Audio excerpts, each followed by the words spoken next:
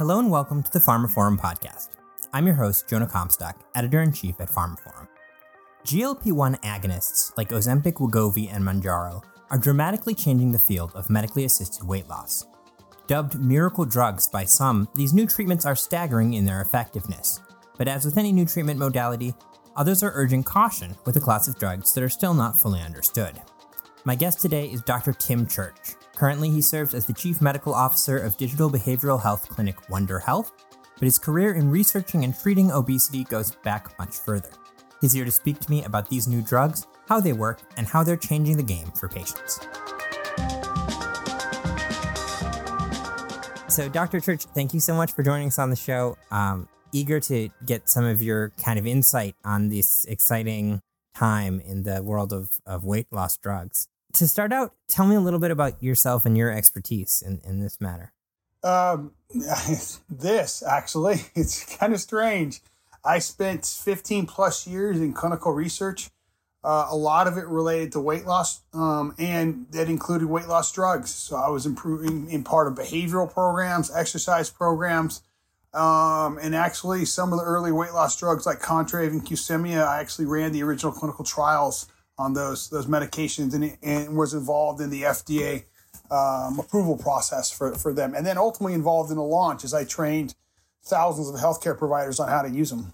So these new drugs, Ozempic, Wegovy, Mounjaro, they have an interesting kind of origin story, I know, and the New York Times recently did a big piece on this, but for those people who are maybe joining this story late or not familiar, talk to me a little bit about how we found these drugs and how they're different from what we've had in the past for treating obesity. It's going to sound odd because you're going to be like, how did we not know that? So when I went to medical school, however many years ago it was, we didn't know about what you call incretins. What are incretins? Incretins are molecules secreted by your intestines, your guts, essentially, and they communicate with the brain. What we did know is that your intestines actually have more nerves in them, more neurons in them than your spinal cord. So your intestines, in a way, are like a little brain.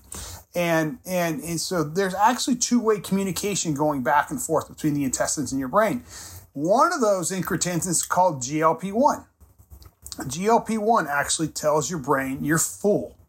So when you eat, eventually GLP-1 will get released and it'll tell your brain you're full. And that's where all the GLP-1s came from. Now, where we originally isolated GLP-1s was from a Gila monster, out of the spit of a Gila monster. I think I'm saying it right, Gila. That was when we first kind of isolated the molecule, and that was the beginning of the whole GLP-1s, which were originally used for diabetes. An interesting thing about GLP-1s is the molecule itself is actually healthy for your blood vessels, for your heart, for your brain. By the way, it helps with blood sugar control, and because of its impacts on appetite, it'll help you lose weight. So it's not like this was a weight loss drug per se. This was a molecule identified, which, by the way, does all these great things, including can help you lose weight.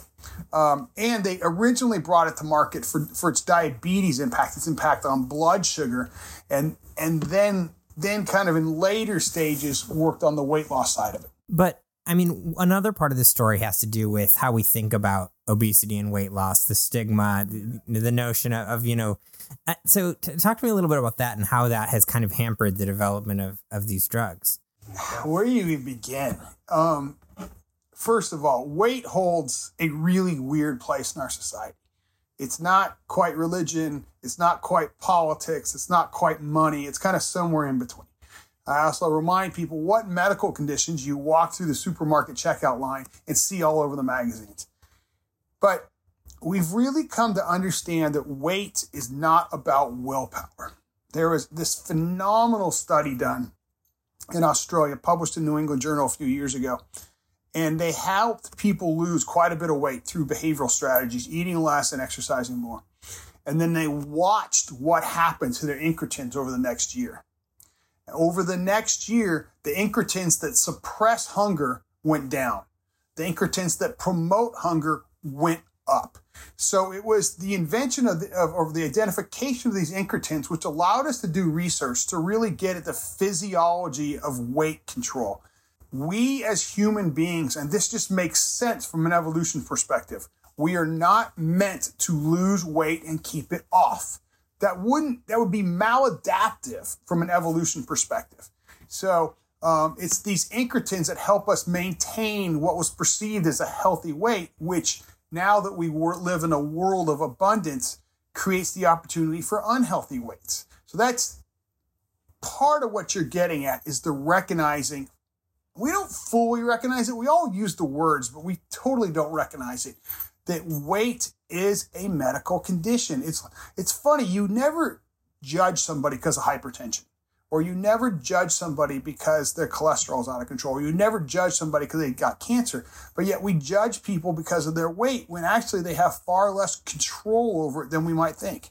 And so these drugs, I mean, I don't know if it would be right to say it gives people that control, but it does, I mean, to some extent, right? I think it's well said. It gives you a fighting chance. And it's kind of, stick with me on this. Weight loss is not actually the challenging part. The challenging part is keeping the weight off. Because over time, your body's like, no, that's not where I want to be. And so the drive to eat, the drive to regain that weight is going to be there.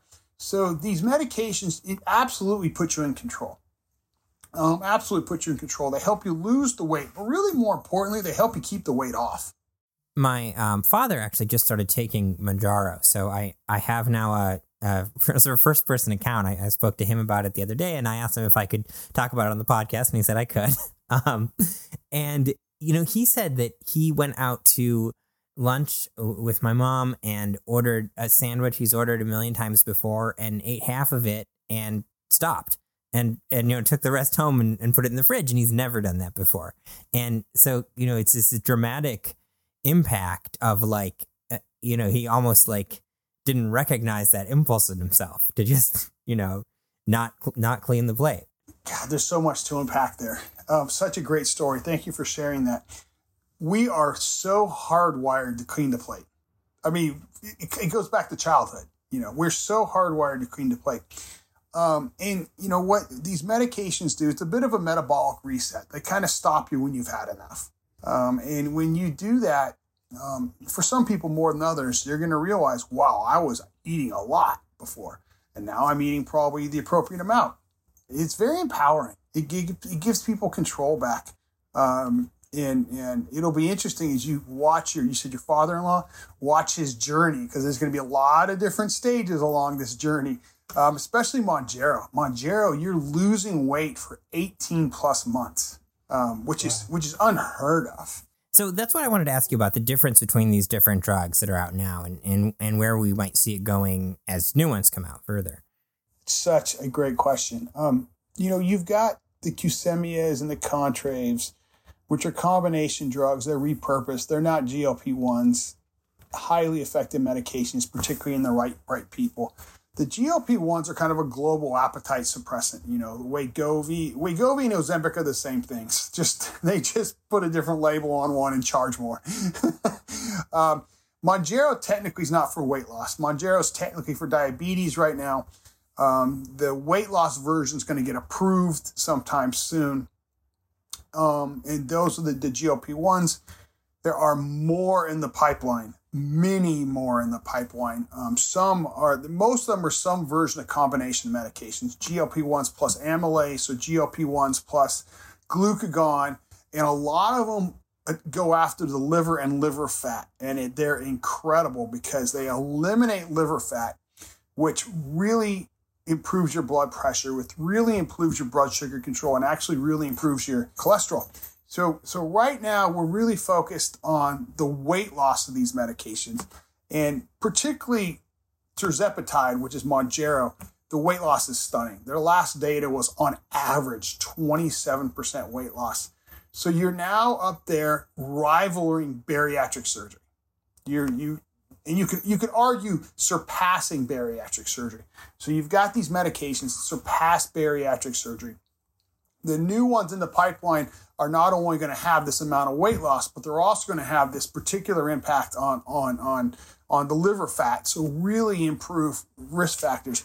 I keep saying this is an odd thing to think about because these medications were really brought to us by TikTok and celebrities and Facebook and Instagram. But these are potentially the most powerful preventive medications ever produced in the history of mankind. We could potentially almost eliminate new cases of type 2 diabetes. I mean, it's wild to think about. It's almost like a vaccine. You can almost eliminate new cases of diabetes. You can reverse type 2 diabetes in a case of about 70%. And there was a study that came out last week that showed you reduce heart attacks and strokes in healthy people by 20%. So, is that just because weight is a contributing factor to heart disease, or is it just another effect of the drug too? Both. It's both. But the direct link, and it's both the risk factors. You're going to lower your blood pressure. You're going to improve your triglycerides, but you're also going to really reduce your inflammation. Things like C-reactive protein, which is a well-known risk factor for heart disease. Well, you want to make your C-reactive protein plummet, lose some weight. And these medications produce a lot of weight loss, which is going to lower your CRP, which is going to really impact your heart health. That's interesting. And yeah, interesting you say about inflammation. This might be a little bit of a diversion, but at an event a couple months ago, I was talking to a guy from United Healthcare, and he was talking about how crazy the data was from their motion program, just getting people to move a certain number of steps a day. And one of the things he said was that it really affected inflammation in like a lot more than they expected, and it had health effects for that reason. So it's interesting to hear you say. No, 100%. But again, the future is so bright. Anything that affects your heart affects your brain, positively and negatively. In an odd way, your brain and your heart are virtually identical when it comes to risk factors. So if you're impacting the heart this much, there's got to be a positive impact on the brain. And there's actually studies going on looking at these medications and the impact on Alzheimer's. I mean, that's how wild this future is. Of course, you're going to be looking at liver health and kidney health and other things, but even Alzheimer's is on the table as being potentially impacted by these medications. So let's talk about the potential downsides here. I know people have talked about the fact that, once you're on them for life, and because of the way they work. I don't. If that's not true, let me know. And there have been other kind of concerns about, like, as there always is with a new drug, what are the long-term effects? And is this? I know there have also been reports that it affects people's other kind of appetites in the metaphorical sense of, the people report a reduction in other addictive behaviors, which actually seems like mostly a good thing, but you can imagine how it might make people a little nervous. So what do you think about kind of what are the points of caution? What are the areas that need more research? What are the things to worry about? There's some good news, there's some middle news, and there's some let's see news. Good news is these have been being used for diabetes for decades, 15 plus years. Some of them are actually going off, or they're going generic, the diabetes versions of them soon. So that's good news. Other good news is we're going to start having the pill form of it pretty soon. Less injections, more pills. The other interesting thing, you're hearing a lot of talk about people taking these medications, contemplating suicide or contemplating hurting themselves. Okay, that's not a weight loss medication thing. That's a weight loss thing. That's been known for decades in weight loss, especially bariatric surgery. People who lose a lot of weight, they're not counseled appropriately. They attach things to that weight. I'm going to get a better job when I lose this weight. I'm going to have a better relationship with my sister when I lose this weight. I'm going to fill in the blank when I lose this weight. Okay, those aren't realistic expectations. And then when they lose the weight and all these things they've been pinning on the weight don't come true, well, of course, bad things come into their heads. So this is not a GLP-1 thing. This is a weight loss thing. And this really emphasizes the importance of having strong support as you go down this journey. People who can walk you through this stuff, help you reset your expectations, and really, really help you along. So we're hearing about that, particularly in Europe. And it kind of makes me giggle. I'm like, this isn't a GLP-1 thing. This is a weight thing, people, And then if you talk about the great unknown, these new medications I'm talking about, the ones that are in the pipeline, they really impact liver fat. Those are going to be, we're going to have to watch and see what happens from a side effect profile, because they're less tested. They're less they don't have decades of experience. So, all these things are kind of a bit eyes wide open. Let's see where it goes. But I mean, you really seem very, very bullish on these. I mean, they've been called miracle drugs, and it sounds like you think that, like, just not when you start to think beyond just weight loss to the other kind of follow-on effects, they really could have a huge effect on our overall healthiness as a population. I really do. I think if we spent less time focusing on the weight and more time focusing on how these impact life and how these impact health, of course they're going to have side effects. Nothing's free in life, That's part of the gig.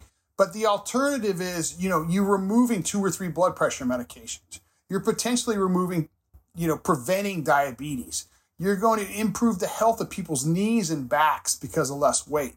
So, yeah, they might be on this for the rest of their life, but you're probably potentially eliminating 2, 3, 4, 5 other medications. So you're trading one medication for many other medications.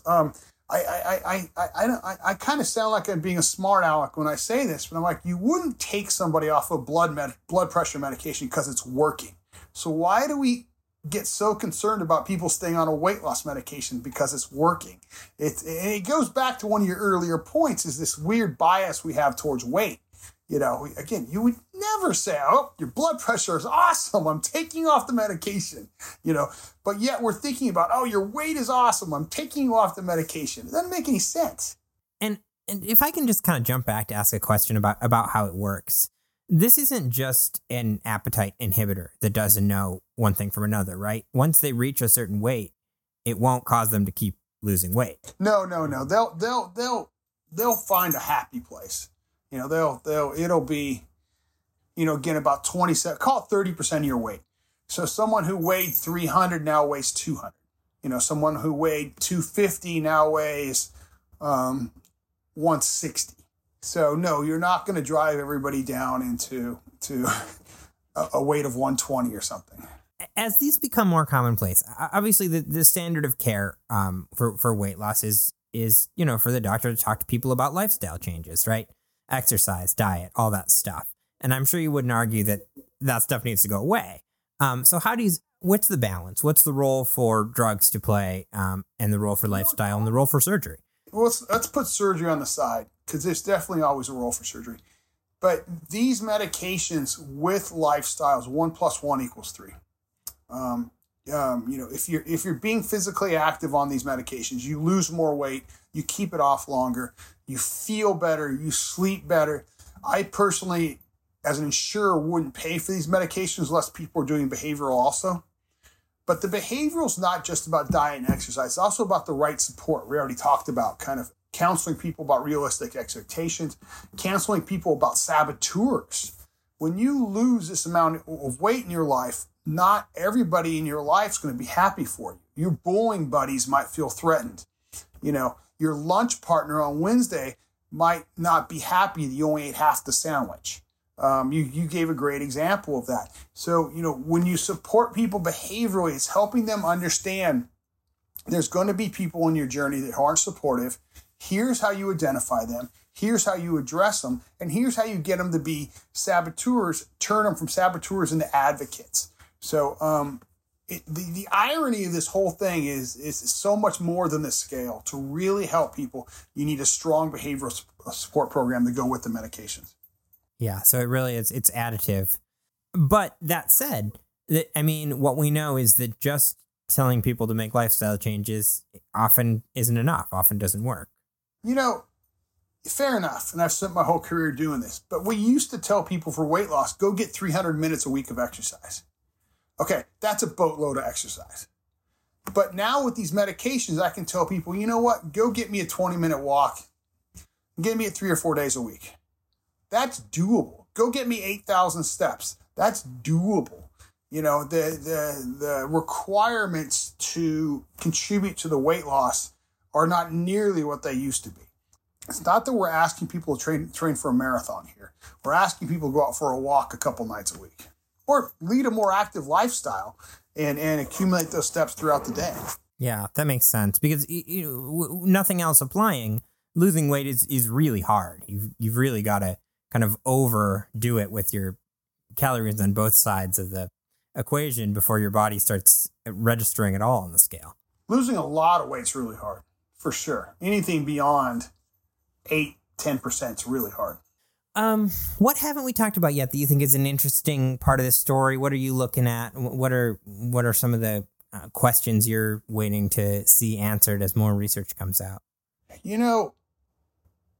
That's a great question.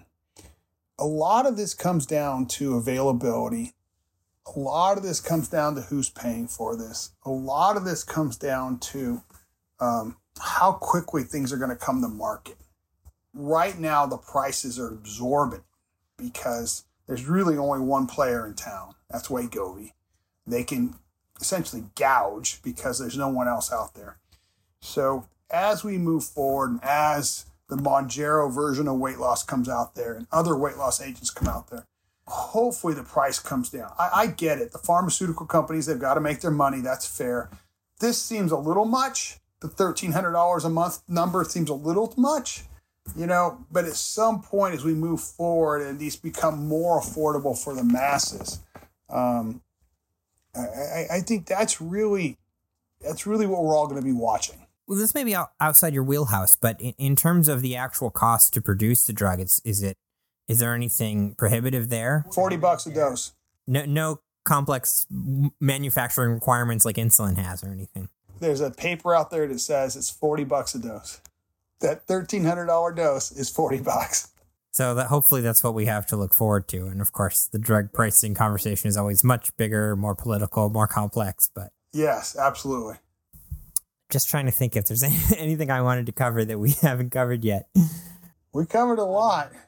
Yeah, no, I mean, it's absolutely fascinating to me. And I think like it's one of those areas where I did a kind of similar but completely different podcast recently about Alzheimer's, where I had an expert on to sort of explain what the new drugs are, how they work, how they're different. And just like here, I'm just kind of in awe at the paradigm shift that we're standing on the verge of, the sea change that these new drugs and you could say the same thing about some of what's happening in cancer. It's really a crazy time for pharmaceutical innovation right now to be living through. You said it really well. It really is. In my side of things, it's a little bit frustrating because everybody's so focused on the Kardashians or TikTok or Facebook or the neighbor who got it, who shouldn't get it. And I'm like, none of that matters. That's not real. What's real is we're going to prevent heart attacks. We're going to prevent strokes. We're going to reverse diabetes. Let's bring the conversation back to what matters. And it is a while. I keep calling it the iPhone moment. I said, we're never going back to the old way. Anybody who thinks we are, anybody who's waiting this out because they think they're going to go away, they're not going away. If anything, more are coming. So, it's a great time. Awesome. Well, thanks so much. It's been great to get your explanation. I guess the only thing I haven't asked you is to tell me a little bit about Wondr Health. You've gone this whole time without even trying to promote, and I appreciate it. But I'd love to hear kind of about the work you do there. Wondr Health, we are a behavioral-based, historically been a behavioral-based weight loss company that only works with employers. We now prescribe. We have a team of prescribers that prescribes these weight loss medications. We have a long history of showing how our behavioral program produces weight loss, reduces healthcare costs, have a very positive ROI. We have expanded what we do, expanded our curriculum to address weight loss medications, and we now have a team of world-class weight loss medication specialists who can prescribe medications for those who qualify, and we will support them about as well as you can be supported. And it's a digital clinic? Thank you. 100% digital. We've always been that way. That's kind of our hallmark, is working with huge employers that are spread out all over the place. We can work with any size employer, but in today's world, digital is kind of mandatory. Yeah, well said. Well, thank you so much, Dr. Church. Your expertise for sharing it with us today and with the listeners on the podcast. And hopefully this is just the beginning of the exciting news in this area. Absolutely. Thank you, Jonah. I appreciate the opportunity.